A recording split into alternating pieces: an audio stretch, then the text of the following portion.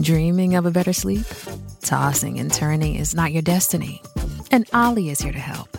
Ollie invites you to sink into sweet, sweet slumber to improve your mental and physical health and overall wellness. More than just melatonin, Ollie's ingredients help you unwind your mind for a delightfully dreamy drift off. Sleep is on the way at Ollie.com. That's OLLY.com.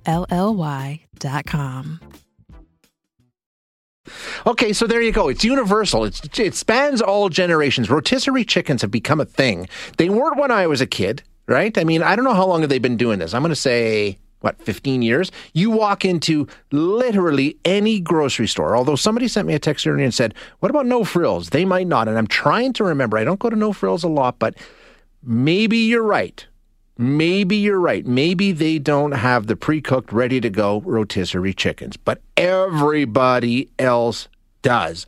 They are ridiculously popular, and I know, as a parent, when we had two small kids, sometimes just grabbing one of those ready-to-go chickens is a lifesaver. It is, and there's a reason that they're there. But the interesting thing is right now, if you take a look at the price of chickens, you're getting a pretty good deal buying one of those. It's cheaper than a raw chicken you have to cook yourself. So what's going on?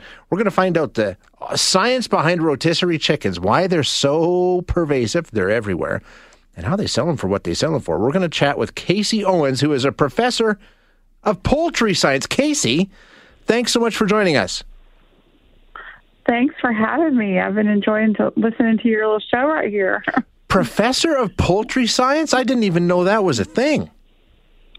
It is a thing. We do have a poultry science department here at the University of Arkansas, and there's 5 other in the United States. And I just got off the phone with a colleague in actually Canada at Guelph, who does a lot of poultry science work. But my area is an area of meat quality, so kind of the food science, meat science end of things.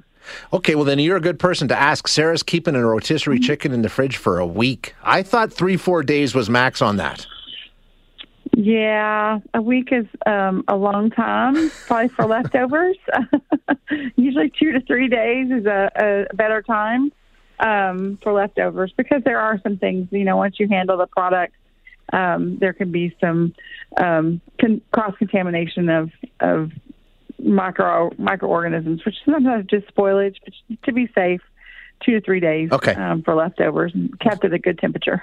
That makes sense to me. That sounds about right. Okay, listen, let's get into this, because there's nowhere. You can't walk into a grocery store in North America and not see these rotisserie chickens. I've seen them in Mexico. I mean, they're literally everywhere, and they're cheap.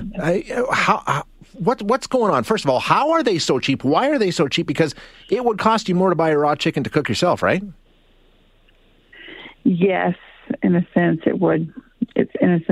So if you come down to price per pound and what you're getting, the rotisserie chicken, you may be paying a little bit more on a per pound basis. Mm-hmm. But, your time is worth something, right? And so you said it yourself, you've had young kids, and it's easy to pick up and go eat at home. And so if you had to go buy that raw chicken and cook it at home, you're going to have a nice oven that can fit it. I use an air fryer a lot, and so I haven't tried a rotisserie chicken in there before, but I like something quick and easy. And the ready-to-cook carcasses that you can get, the whole chickens in the raw section that you can get these days, are usually a little bit bigger. I went to the grocery store this morning, and they were between 5 and 7 pounds. And so you're going to lose about 25% of that in cooking. But they're starting off with a smaller bird, usually, unless you get a family size chicken for rotisserie. And so it may be a little bit more money on a per pound basis, but you've got to factor in all the other things like time, the ingredients used, and so forth. Okay, yeah, that's fair. That makes sense. But there's more to it than that. I mean, I've always been told that Costco, which, I mean, let's face it, when it comes to the rotisserie chicken, I think they're far and away the best. They're the biggest by a long shot. I've always heard they sell those chickens at a loss just because they know you're going to come in to get those chickens, and you're probably going to pick up something else, right? Yes. So they're often referred to as a loss leader, and it's probably coming from the fact that it is usually a small bird that's produced. And those small birds, especially in the U.S. market, is only about 25% of our market. overall. And so to produce that size bird, it's going into a specific market. Usually the whole birds are also some other fast food. But the cost to grow that bird in terms of the amount of meat that you get off of it, in the end, kind of plays with the economics of that situation. So they probably are losing a little bit of money. I'm not an economist by any means, but they often do call it a loss leader for that reason, because you will come in, smell that product, and you're going to buy other things to go with it, or it's right by the registers or right by the front door for you to smell and get your mouth watering and something easy to pick up. In terms of how they I don't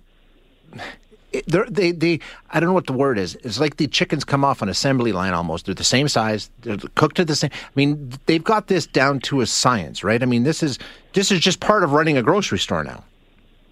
Yeah, so absolutely. So it's going to be very important for them to use uniform sizes of birds, of chickens that they're going to cook in their store. And that's because they've got a process that's set up for that cook time. If they have lots of different sizes, they're all going to cook at a different rate. And it's all very critical to have a safe food product in the end. And so they're going to make sure that they're meeting those necessary endpoint temperatures to inactivate any pathogenic microorganisms that might be there. And so if you have a lot of variability in bird size or carcass size that they're cooking, then you can have more problems achieving those internal temperatures for all of the products.